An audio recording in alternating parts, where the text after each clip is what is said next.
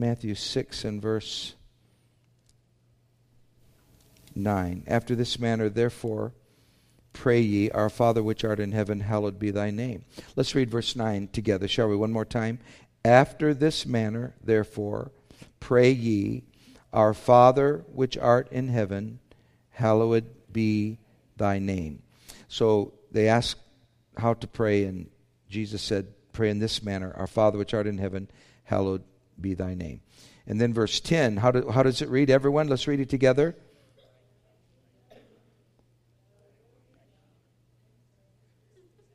All right, that was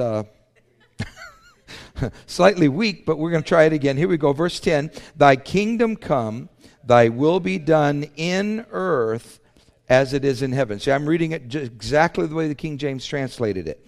Thy kingdom come, period. Thy will be done, everybody, in earth. Do we have any Bibles? Do some of you have Bibles? Can we? Okay, here we go. Let's try it again. Verse 10. Thy kingdom come, thy will be done in earth as it is in heaven. All right, so that's what I wanted to start with. And so we're talking about building the kingdom. And some people have a little bit of a, they get a little bit weird when you start talking about building the kingdom in earth, or the kingdom coming in earth as it is in heaven.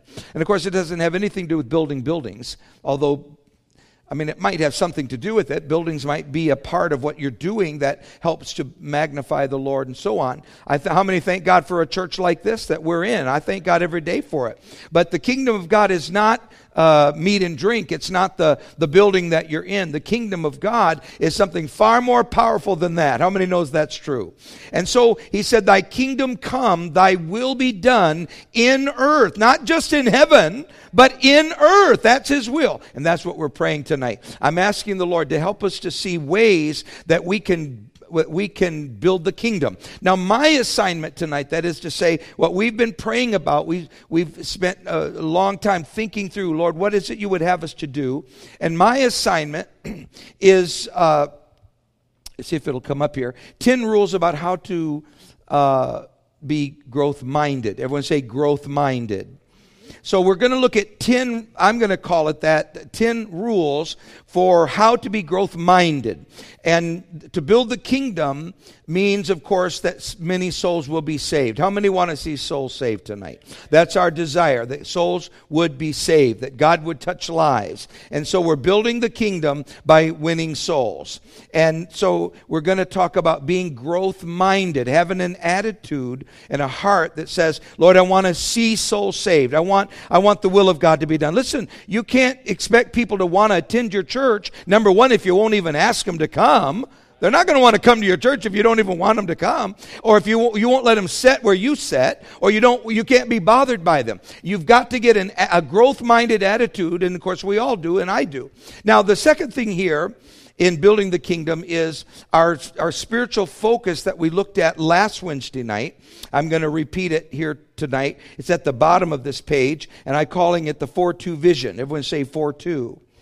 All right, the 4-2 vision. First of all, our spiritual focus, and this is our first rule, as we're saying, but rule doesn't seem right. I don't want to say principle, because I do want to look at several principles, and I'm not talking about principles, but I'm talking about 10 basic aspects or rules of growth-mindedness and how it will affect us and how it will touch lives. But first of all, let's look at our spiritual focus for the year, which is revival without compromise. Can you say that with me? Revival.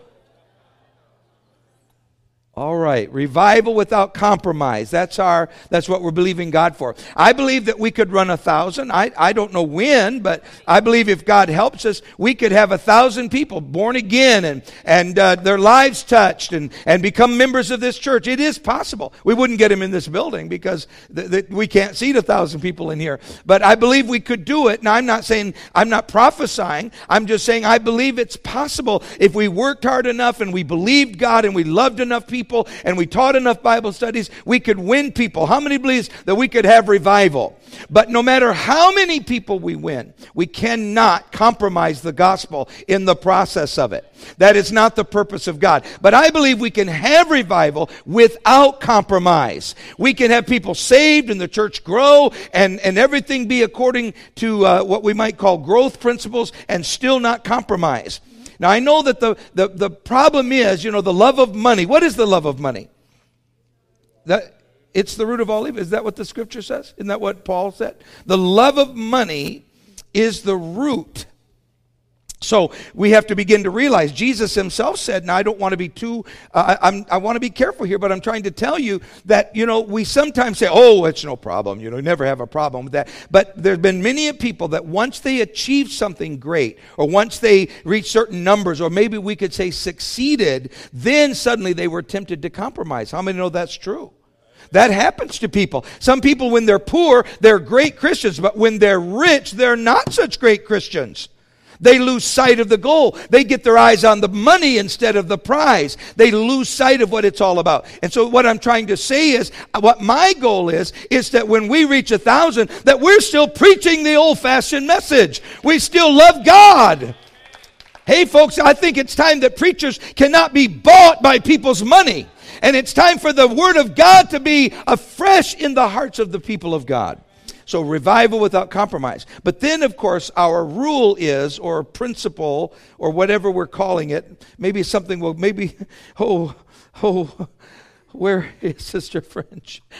Hallelujah. Oh, there's Sister French. There's two Sister Frenches right there. Praise God. Is what I'm calling the 4-2 vision. That is vision for tomorrow. Can you say that with me? Vision for tomorrow. So whenever you hear throughout the year that we're talking about the 4-2 vision, that means we're talking about looking ahead at what God can do. I'd like us to lift our hands and ask God to help us to be able to see ahead by faith what God could do. Lord, I believe every pew could be filled. I believe lives could be touched. I believe families can be changed. Young people can be converted. The Holy Ghost can fall. I believe you can touch our county and our leadership. You can help us to have an influence. I believe that you can do it, Lord, but we've got to have a vision for it, a vision for tomorrow.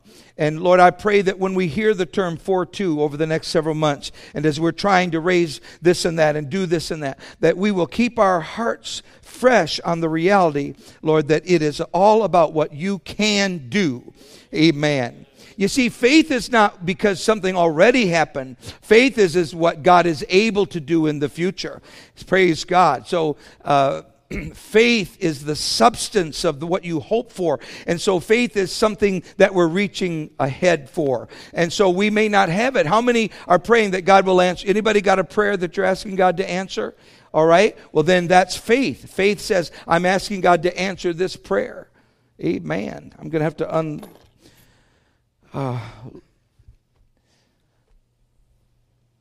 my goodness, this day, hallelujah, what a wonderful day. Now, so, revival without compromise and vision for tomorrow. That's our 4-2 vision. Everyone say 4-2? All right, so that's our very first one. Now, we would then see this as forward-mindedness. So growth-mindedness, number one, is a forward-mindedness by faith. I'm gonna move forward by faith. Someone said, well, I'm discouraged. I'll have people say that. The number one the number one reason that people don't do what they ought to do is they get discouraged. Now, they might mean they're tired. They might mean somebody was mean to them. You'd be surprised how many people will stop doing what they ought to do because somebody's mean to them. You got to have more get up and go than that. Someone told me the other day, my get up and go got up and went. And I said, well, wait, you got to go find it. Wherever it went, you got to go find it. And I don't mean by that you never get discouraged. But what I'm talking about is when you give up because you think, okay, now I'm just discouraged. Somebody did this or something happened. You feel like you can't go on. Forward-mindedness is saying, no matter what happened in the past, I'm believing God right now for what God can do tomorrow. I have faith for what God can do tomorrow. Praise God. God is able to do what no man can do. Someone said this recently.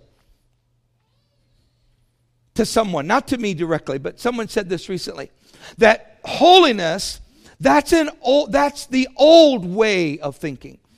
Someone said that. That's the old way. That's the old-fashioned way of thinking. No, people don't think like that anymore. But I got news for you. There's a lot of people that think that way today. They're hungry for holiness. Anybody here hungry for holiness tonight? Father, thy will be done. Let the kingdom come and your glory be in our midst. We thank you for it. I'm not interested in a charismatic church. I don't want to pastor a charismatic church. I'm not looking for a church where they do everything under the sun and they're just as evil as the evil crowd. I'm looking for people that have been born again by the power of God. And that can be if we will have forward-mindedness. If our faith is forward-minded. And so this is our very first step in building the kingdom. Everybody say, praise the Lord.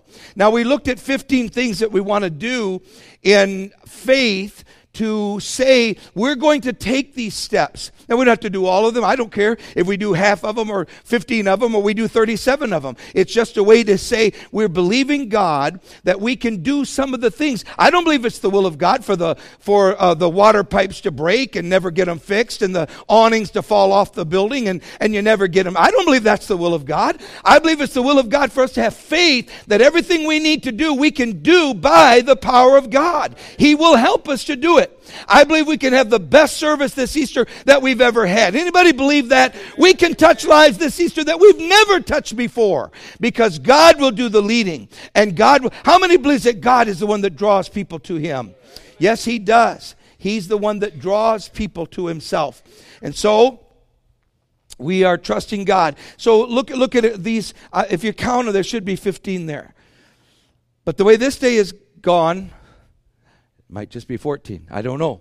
But it's supposed to be 15. All right? So let's look at, for example, these two I put in blue because we're going to do these immediately. We're going to get new awnings. And I think that in conjunction with it, we'll try to get the best price on these blinds for the windows. And all across the front, those need to be redone. And then all across the back and then up the stairs in all the classrooms and have someone come in and install them and get the best price and whatever. We'll search it out. Someone said, well, have you ever heard of Blinds for Jesus or whatever that one was? And blinds or three blinds or whatever it is. And I said, no, I never heard of that. I don't give a rip about them. I don't know a thing about blinds. I just know when it's done, we're going to get the best blinds for the price that we can. And then every single penny that comes in. Hey, folks, I would rather see how many are excited that God is able to bless the church and help us to do more than we have ever done before? What we've done in the past, what we did yesterday, God's not forgotten that. But that's in the past. What God wants us to have faith for what He's going to do today. Amen. Praise God. For example, some time ago, somebody worked on that parking lot and it looked really, really good. But now it's been, I don't know. I've never checked. I don't plan to check. But I can tell you right now, it's been long enough that the cracks in the parking lot need to be filled and whatever they tell us we'll restripe and all that costs money. It needs to be done. And we could wait till it looks like New York was bombed by a nuclear explosion, or we can start thinking about it now. When I invite folks to come up on this into this church, I want them to drive around and say, "Oh, this is very nice," and they do, of course. But we have to look ahead. How many know forward vision is what we're talking about? So we have forward vision, and so we're believing God that He will help us. Things like the nursery. Of course, we're thinking about the nursery because there are going to be families that come that are going to need to be able to walk in there and feel safe, and the equipment that's in there is safe and not broken and so forth, and everything is nice. I don't mean by that we're trying to impress people. I mean that we're trying to have the things that we need so that when folks come that have babies and need to go into the nursery, they'll have a place to go. And our children will have a place to go. And our Sunday school teachers won't be frustrated. We'll be able to get the things that we need. How many believe it's the will of God that we look forward to what God is able to do with our children and in all of our ministries? And so we're looking at a new, let me go through here. For example, we're going to do an upgrade on the platform. We got this idea from the Little Rock Conference last year, and I've been praying about it. I think we can do this. I've checked into it. Fairly inexpensive to where wherever these columns go up here, we've got a designer that's looking at it, and we'll talk to you more about that. That'll be way, we haven't even got the pricing on that yet, but there'll be little lights that go up that will go up the wall like this instead of that one shining there, and you can change the color and so forth. So we'll call it floor lighting that will go all across the front. So if we want to have turn the lights out, we'll be able to do some special things with the platform that doesn't have to be done from back there. Why? Because we might want to do some special things from the platform that people can see and say, look at those folks, they're worshiping. I love these people. I like the way they do things. Praise God. It's the will of God that we take those steps forward. Just like one day somebody put these things up here. Aren't those soundboards? Somebody did that. They didn't just crawl up there. Somebody did that, and someone decided they'd be that color, and this carpet, somebody decided all of this because they were looking forward. And we can never stop looking forward. Everybody say, praise the Lord. Amen. So God's going to help us, and we're going to do it in Jesus' name. I guess about everything on there we've already talked about in various ways, and you've had plenty of time to look at it. Oh, by the way, we're almost 16,000 pledged. So Vision for Tomorrow has already begun. And really, it was almost like we weren't even really planning or thinking, okay, that's going to happen on Legacy Night. But it just sort of began to develop, and I got to thinking, well, that's the way God wants to do it. He wants to let it happen and open doors that the enemy says it cannot be, but God says it can be. Praise God. So God's helping us to do it. All right, now, let's keep going. So number 2 is the Lord's Prayer, and that is believing that God's kingdom will come. So if we're going to be growth-minded, we have got to ask that God would bring in the kingdom and pray that prayer. Let's pray the Lord's Prayer together, shall we? Our Father, which art in heaven, hallowed be thy name. Thy kingdom come, thy will be done in earth as it is in heaven. Give us this day our daily bread, and forgive us our debts as we forgive our debtors. And lead us not into temptation, but deliver us from evil. For thine is the kingdom and the power and the glory forever. Now, I had a brand new song. Someone sent it to me about a week ago, where it's this a group I've never heard of that sings a cappella. And they won some big award somewhere. I don't know a thing about them, but I played it, and they sing, Our Father, da, da, da, da, which art in heaven. And whoa! I tell you what, my goodness, I was going to play that tonight, and I got to thinking, not with Sister French out, because I got to watch and make sure we're not losing everybody. But my goodness, there's something about it that says, thy kingdom come. Anybody here believe that we can bring in the kingdom because we pray it every day? Does anybody believe that tonight? We can bring in the kingdom in the earth as God has ordained it. And so we become kingdom-minded. Let's keep going. Let's look at a couple things here. Let's let it come up. Kingdom-mindedness. Everyone say kingdom-mindedness. That's a tough one. Kingdom-minded. That's much easier. I'm going to have to bring it up. I did not realize. Oh, come on. I'm going to have to go back. All right. So I did not set my PowerPoint so that it will come up all at the same time. Why am I not surprised? All right, now, so growth-mindedness has to bring with it a sense of urgency. There's no such thing as you just grow. Now, maybe, people say, well, next thing you know, I was 400 pounds or something like that. That kind of, I'm not talking about that. I'm talking about where you're intentionally trying to develop something so that it's what it should be. This requires a sense of urgency. And this is our third principle. Say not ye, there are yet 4 months. Let's say that together. Let's read it. Say not ye, there are yet 4 months, and then cometh harvest. How many notice what was wrong What did we not read just then when we read that? Does anybody notice? I mean, I didn't read it, didn't even account for it, and I did it on purpose. Anybody? Since it's kind of quiet, we might as well just do it like this. What did we not account for just then? A question mark. That is a question mark. Now, of course, I got harvest so dark I can't even see it myself. Say not ye. So the King James translators were trying to say something like this, and I'm going to just re-say it so I can make my point. Don't you say, there are yet 4 months and then cometh the harvest? Isn't that what's typically said? It's about to be harvest in 3 or 4 months? It's a question mark. How many sees that question mark? All right, they put the question mark there. Now, I know Greek doesn't have a question mark. I know that wasn't there in the original because it isn't done that way. But it's been put here because the translators are trying to understand it as a question. Don't you say 4 months and then the harvest is coming? Yes, you do. But I'm telling you now, don't say there's 4 months, but look on the fields right now. The urgency is what he's getting at.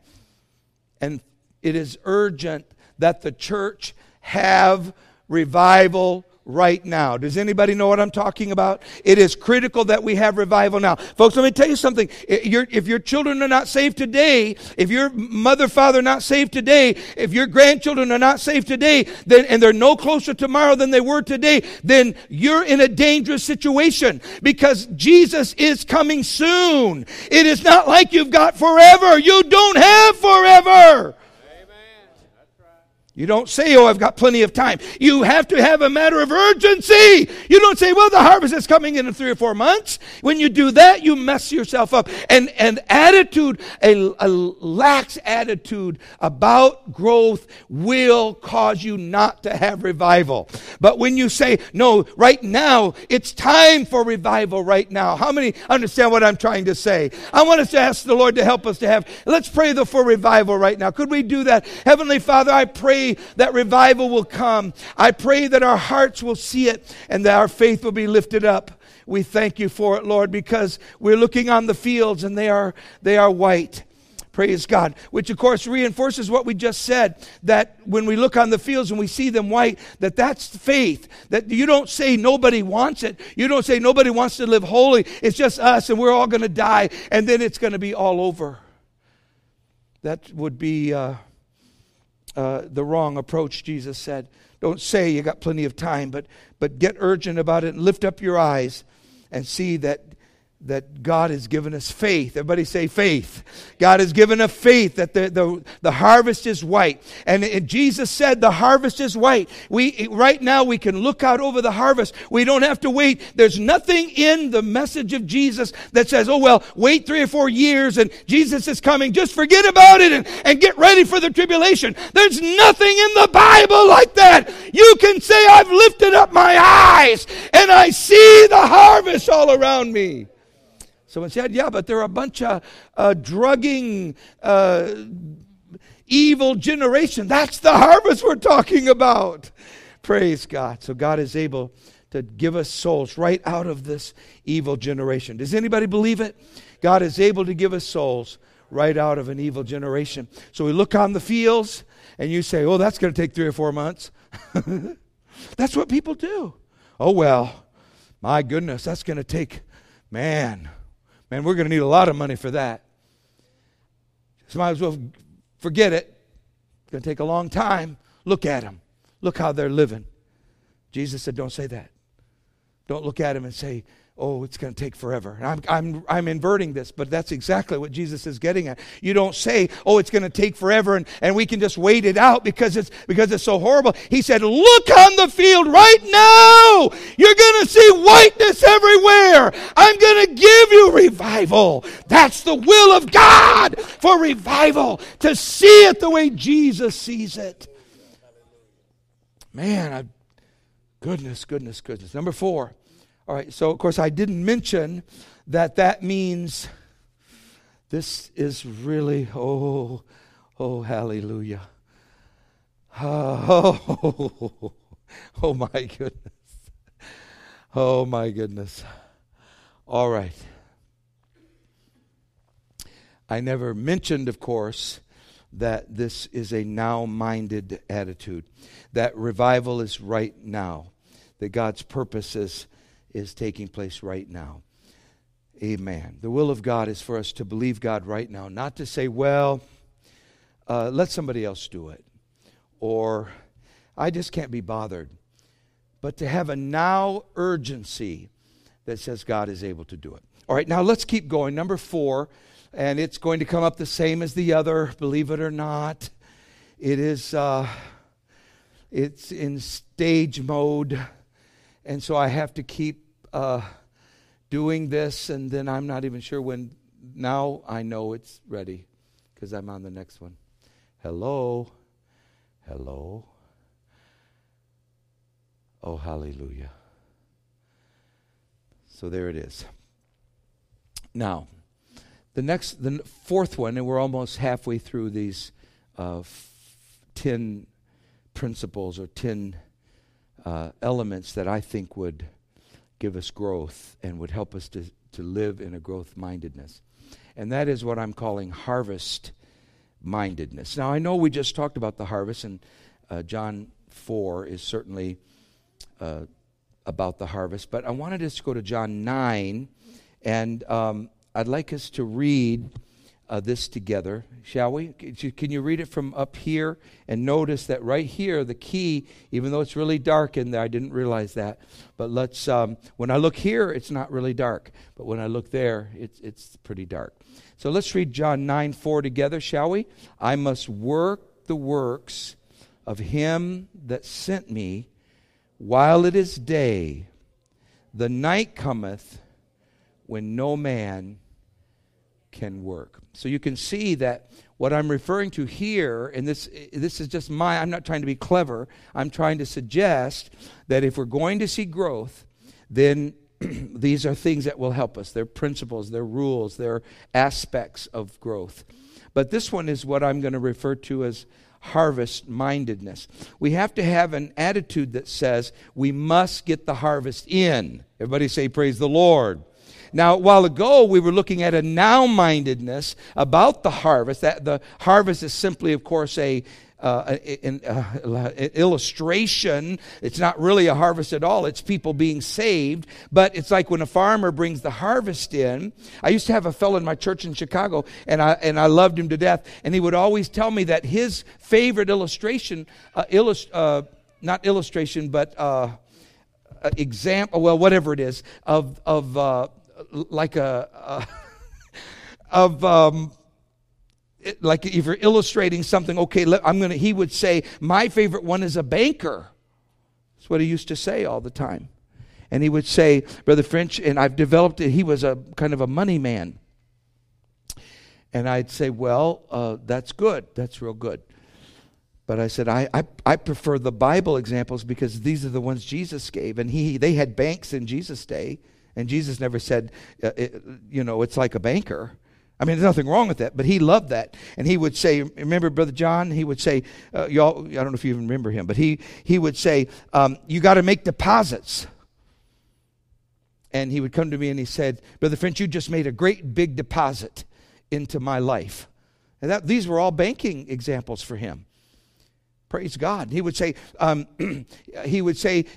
like husband and wives, they've got to, they're having problems. Well, it's because you've been doing, he would say, you've been withdrawing too much and not putting any back in. That was his illustration for a husband and wife. I told him one time, I said, that's not very romantic. He said, well, that's a powerful thing. You're doing withdrawals, but you're not making any deposits. Not very romantic, I said. That's why Shakespeare never talked about that. And he would say, oh, the bank of heaven and stuff like that. He just loved that. He was really big on it. And I said, that's awesome. But there's something about how many love to read what Jesus said in the Bible. That's why, we got, I don't know. Yeah, this Bible right here is a red letter. This is an expensive Bible. I bought this to replace several Bibles that I wore out preaching, and this is my third, I call it my preaching Bible and teaching Bible, and I got a third one now this one's still in good shape, but the other two look like someone just ran over them, but all they did was they were in a pulpit. And I preached and used them and went and taught Bible studies and came home and got in the pulpit and went and taught a Bible study, and I wore those just like that one right there. And this Bible, as expensive as it is a red, you know what I mean by a red letter Bible? The words of Jesus are in red. And I love to read the words of Jesus. How many are thankful for what Jesus said in the Word of God? And he said of himself, I must work the works of him that sent me. And of course, referring to the harvest, because the harvest is the work that I'm doing, I must do now. I must have a sense that I must be about the harvest and the work of the harvest right now, because this is the will of God. Because night comes when no man can work. In fact, I've already said it, but the time for harvest is running out.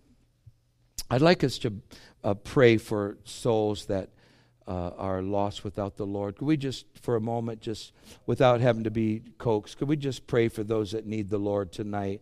For loved ones and family members, let's just pray a little bit. Father, we don't need the Lord's Prayer to remind us that our loved ones are lost and that we've got to be about your business now. Lord, I pray that the harvest of souls will become the number one priority in our lives, and that it will help us, Lord, to reach out and to plant the seeds and to do all that can be done to reach them while we can, in Jesus' name. Praise God. Help us to do it. And I believe that God will help us. Praise God. All right, number 5, and this will take us halfway, and that is soul-mindedness. Now, first of all, I'd like to look at the Ephesians 4:15 principle, which I'm purposely putting an ellipsis on both ends, and I'm only using these 5 words: speaking the truth in love. How many sees that on the beginning I cut it out? I did it on purpose. And at the end, I went back and I thought, why don't you just put the whole verse in there? And I just started, and I said, no, I don't want that in there. All right, so just looking at this, let's say it together: speaking the truth in love. Now, to me, soul-mindedness is we're in a sense repeating what we're saying, but we're now emphasizing it in a different way. First of all, this scripture or this principle tells us that everybody needs truth and everybody needs the love of God. How many believe that's true? That everybody needs love, they need the love of God, and they need to know the truth. And so you have to find a way to get both of them into the hearts of people. And this is what I'm calling the 4:15 principle. They need both. So you must love people. Everybody say love people. You must love people. And loving people changes everything. When you don't like people. Have you ever had somebody, don't answer, don't say it. Don't say it. Don't answer what I'm saying. This is rhetorical. Some of you notice that I do a lot of rhetorical. I was going to say, do any of you have anyone that you don't love? And I don't want you, that you just really don't like. Okay, so don't answer. No, don't wave your hand. Don't point. Okay. Is there anybody here that you had someone that you really had a hard time loving? You just don't really like them. There's something about them that just grates on you. Well, it's really easy to not do things for people like that. Like open the door and let them open their own door. And then your spirit, you're going, oh, wait. And when someone does you wrong, now I know you could answer this, it wouldn't hurt anybody, but has anybody here ever been done wrong by another person? I mean, like on the job or maybe in the family, somebody did you wrong. They did you wrong in front of other people. When they do that, your first reaction could be, I don't know, maybe you're just got wings and this never happened to you, but your first reaction is you just don't want to do anything that makes it easy for them. Like one time, Sister French and I were evangelizing out of Memphis, and our folks were living in Memphis, and so we came into town, and we had spent we had a home and we got rid of it and we went evangelizing. We've been several years, whatever the years were. I don't know. Sister French will tell you someday when she's back. And so we rented a place to put our furniture. Everything we had, we put in there. And we prayed. Sister French would get in the car and she'd say, Lord, please keep your hand on our things. And we had a family. We didn't have very much stuff, not really nice stuff, but we would do it with our very best. And someone donated a beautiful set of living room furniture. And it wasn't,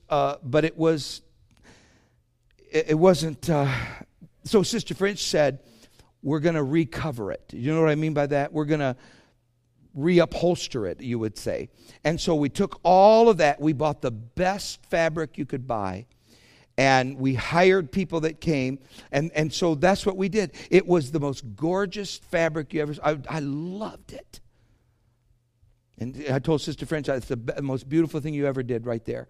And there was these chairs, and you put these buttons in them, and the old-fashioned, I don't know, I think of them as French, whatever they were, but kind of a nice back, and they put the buttons in there, and they were beautiful. I mean, it was so gorgeous. And then I'd been in college, and I probably wasn't even, oh my goodness, I couldn't even, I was in my mid to late 20s. And so the Lord said, well, you're gonna evangelize. And so I finished my degree and church we'd been working in, we'd started a school, and I was the choir director, and I was the assistant pastor, and I was everything except pastor. And so we were going and going and going. So we got everything and we put it in storage and we locked it up and we drove away. And one night, late in the night, we come driving back in town to check and get some clothes and things out of our storage. And someone broke into that storage room and stole that furniture. And you can tell by my finger. You could tell by my finger and my voice that I didn't like that. And I got in there, I mean, I came that close to a grown man crying. Because I'd done everything. It took savings, it took money we didn't have, and Sister French spent hours trying to do that so we'd have something nice. And Sister French did cry. And so I walked out of there. The Smiths were just a little ways off, and I said, I pray, Lord, forgive me again. This is the 1,000,000th time I've had to ask forgiveness for telling this. I pray, Lord, right now, when they sit on that chair, that the spikes go right up into their posterior. And Sister French said, honey, like that. I said, no, I mean it. No, honey. She had to get me under control. I said, okay, Lord.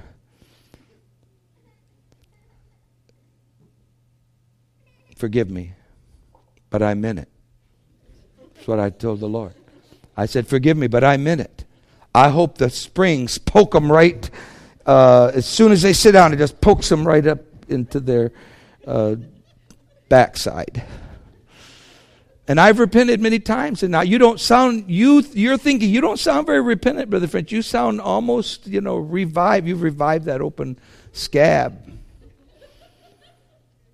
But when people do certain things to you, sometimes you can't look at them the same way you would if you loved them. Now, I'm going to tell you a little something here. Sister French isn't here to verify it.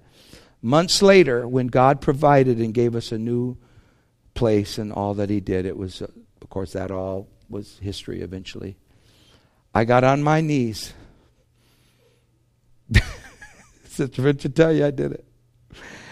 And I said, Lord, I don't know who that was that stole that stuff.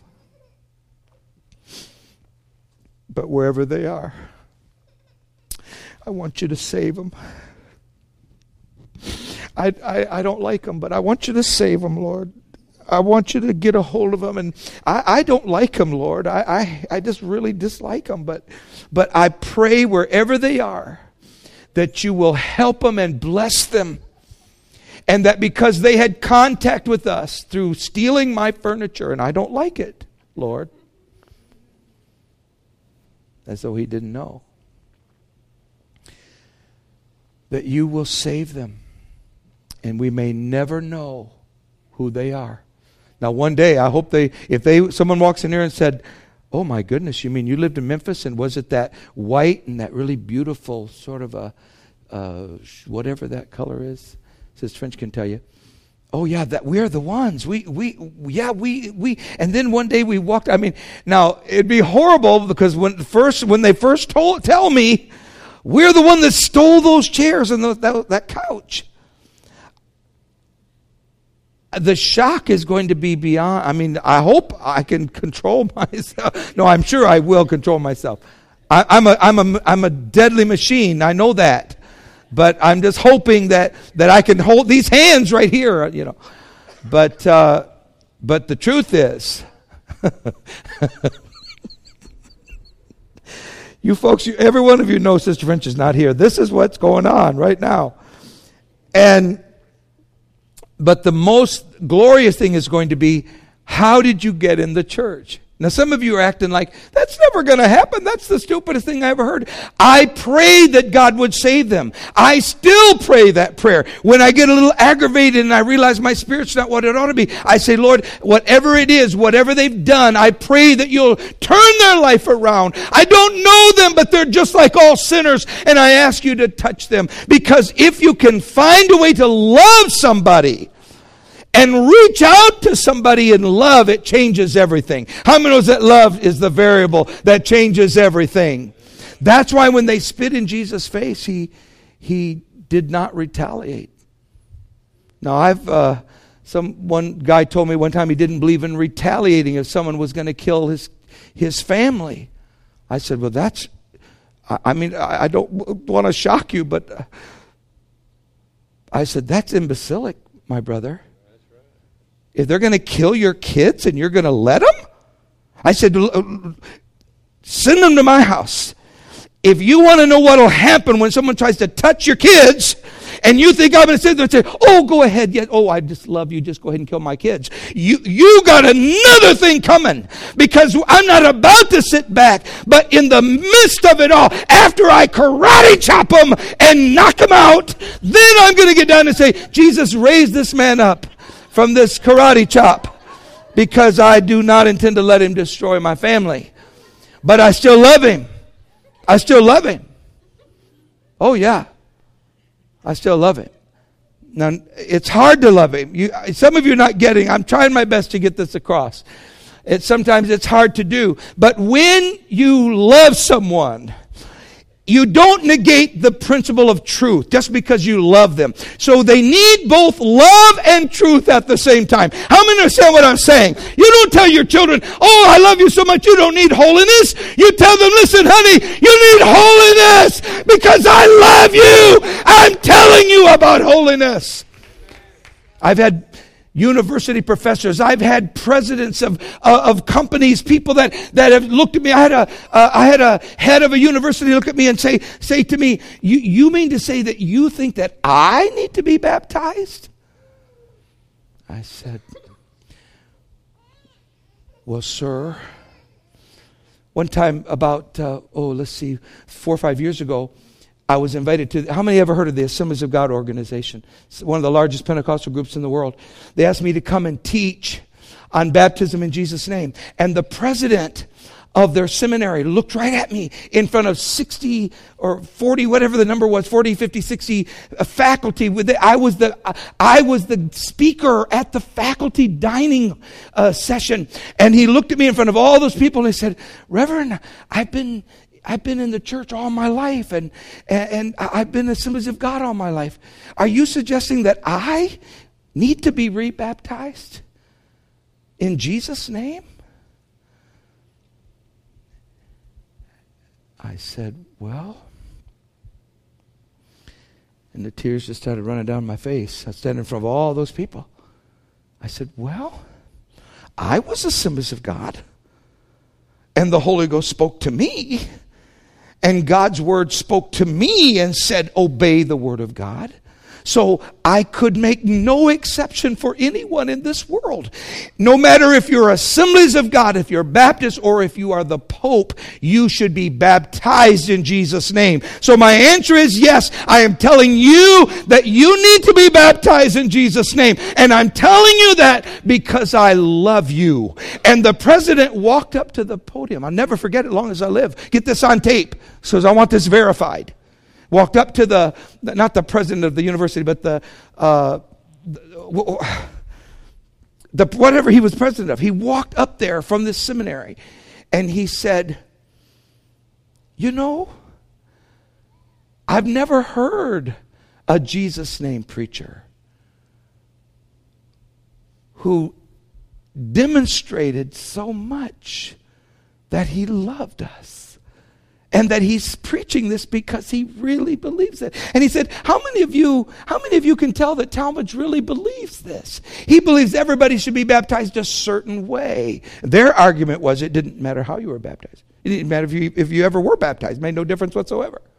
And I said, and they all applauded and said, even if Talmage is wrong, I'm giving you their conversation here. Even if Talmage is wrong here, he's got a PhD and he's Greek and Hebrew and he went to Wheaton and he's written this book and we're enjoying reading it. But and now he thinks that we're wrong, that we ought to be baptized his way. But even if he's wrong, you know what they said to me? They said, it doesn't hurt to hear him say it because the way he's telling us this. He's telling us this in love. And so they said, and the head of one of the departments walked up and then later to me in person said, I've never met any oneness people before. And he said, I'm really quite surprised. He said, I always thought you had like 6 fingers and you carried these big clubs around and stuff. And he said, you actually are nice.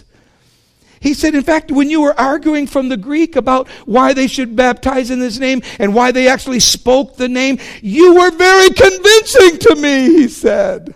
And the reason I could receive it from you is because you were saying it with tears running down your face.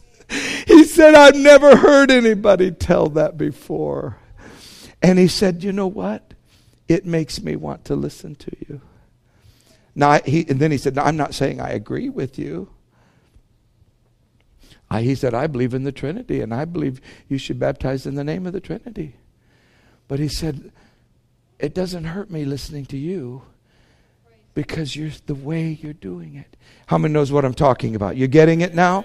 And I believe we got a loving church. I want us to lift our hands and thank the Lord that we can preach the gospel in love. Lord, we can speak the truth and we can do it in love. Lord, we don't have to compromise either one. We can preach it. Sometimes it's going to be hard and sometimes it'll be difficult. People may say, I don't want to dress like that. I don't want to do that. And we're still going to have to stand for righteousness. No matter what this world says. This world's in trouble, but we thank you, Lord, because you are good to us and your presence is with us. Praise God. All right, let me go quick. All right, I'm going to have to hurry on the last ones, but what's new? All right, revival mindedness is the basis of a growing church. Everybody say revival. Revival mindedness is the basis of a growing church. Prayer mindedness. Now let's read 2 Corinthians here, 9 and 6. He which soweth sparingly shall reap, how? Sparingly. If you sow just a little bit, then that's all you're going to get. But if you pray, or you witness, or whatever, I happen to be applying this to prayer, and he which soweth bountifully shall reap also bountifully. So we need to pray. Last night at our prayer meeting, we had very close to a record number of people for prayer meeting that we've had since I've been here. I mean, we just had a good group of folks. But how many believes that we can keep growing in our prayer meeting? We can have more and more that will be a part of our prayer group because prayer is, folks, listen, I would rather you pray than anything else that you would do. There is nothing greater that you can do than pray.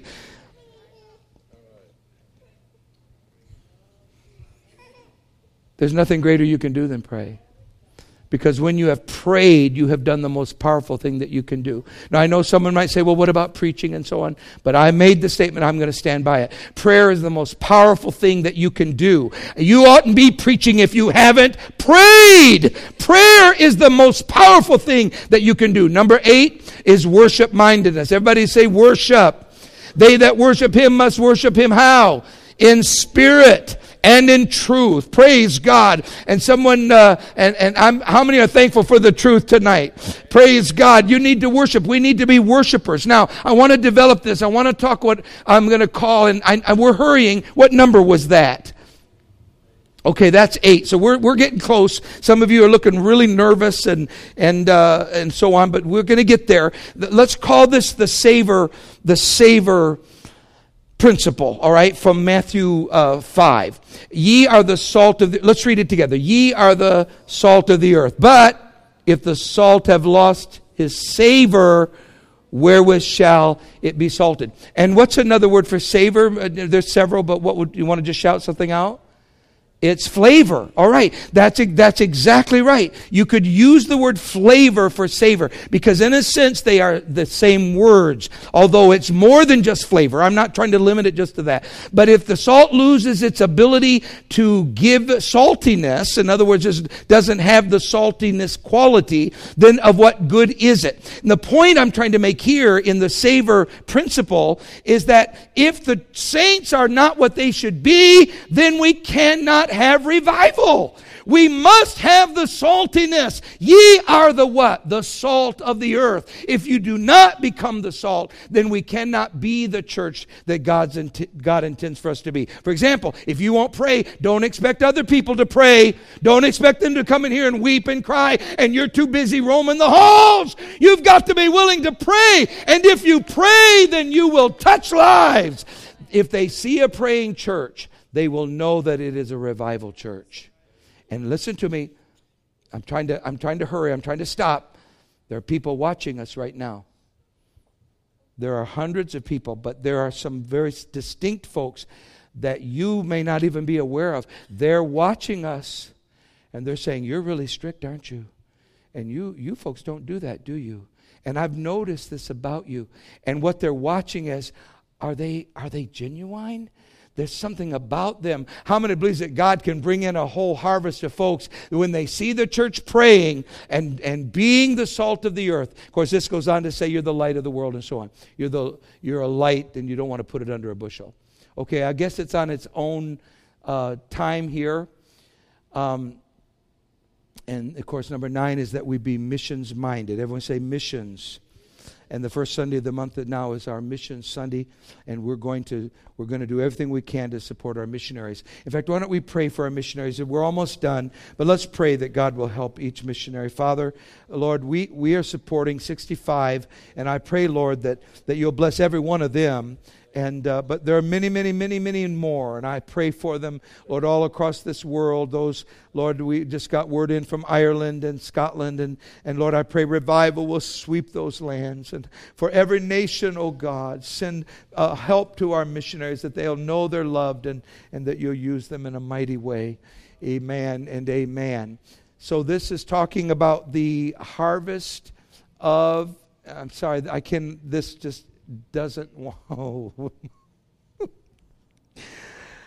Okay, let's try that. The harvest of humanity. And of course, that is a worldwide harvest. Because, and let me conclude here, that when we are missions minded, then we are in something that is bigger than we are. Folks, it's not just about how nice are these pews, but is revival taking place all over the world? That's why, by the way, you can't compromise. When you compromise principle and truth, then that causes someone somewhere else to compromise. That's why you can't do it. Someone said, well, why don't you just let up for a little bit and let them buy the poor little kids? Why don't you let them? Because if you compromise the truth, I'm not talking about, popcorn, whether you like it kettle corn or some other kind. I'm talking about the gospel. You compromise the gospel, and that can have reverberations around the world. You stand for truth, and you can affect the entire world. All right, now let's go to number 10, and that is, this really is dark. Look at those guys. I can't even see their faces. All right. This is the 7-7 principle. Ask. Everyone say ask. All right. So if you ask people, Matthew 7:7, if you ask people to come to church, people will come to church. If you don't ask people to come to church, then they'll never know that you want them to come, and they can't respond. It is not the will of God that people are left uninvited. So let's ask the Lord to help us to reach as many people as we can, and that we can draw more people into the house of God. Could we do that by lifting our hands together? And we're almost there. Father, I pray for every family member. I pray for loved ones that are away from church. Some of us have loved ones that don't even go to church now. They used to, but they're not going to church now. And I pray that you will help them, and that you'll draw family and loved ones back to the house of God. And those that we don't know, Lord, help us to let them know we want them to come in Jesus' name. Let's stand together. We're now through the 10 principles or aspects of growth-mindedness. Praise God. God's going to help us to grow. God's going to help us to reach out. And of course, we've got Easter coming in a few days, and a lot of folks would come. You asking them to come will be the thing that gets them here. They're already thinking about it. But let's praise the Lord as we dismiss, shall we? Father, we thank you because there's so much we can do. Help us to do our best. And Lord, we're just human, and in ourselves we cannot do it. But by the grace of God, we can make a difference. And Lord, I thank you for it. And I give you all the praise in the name of Jesus.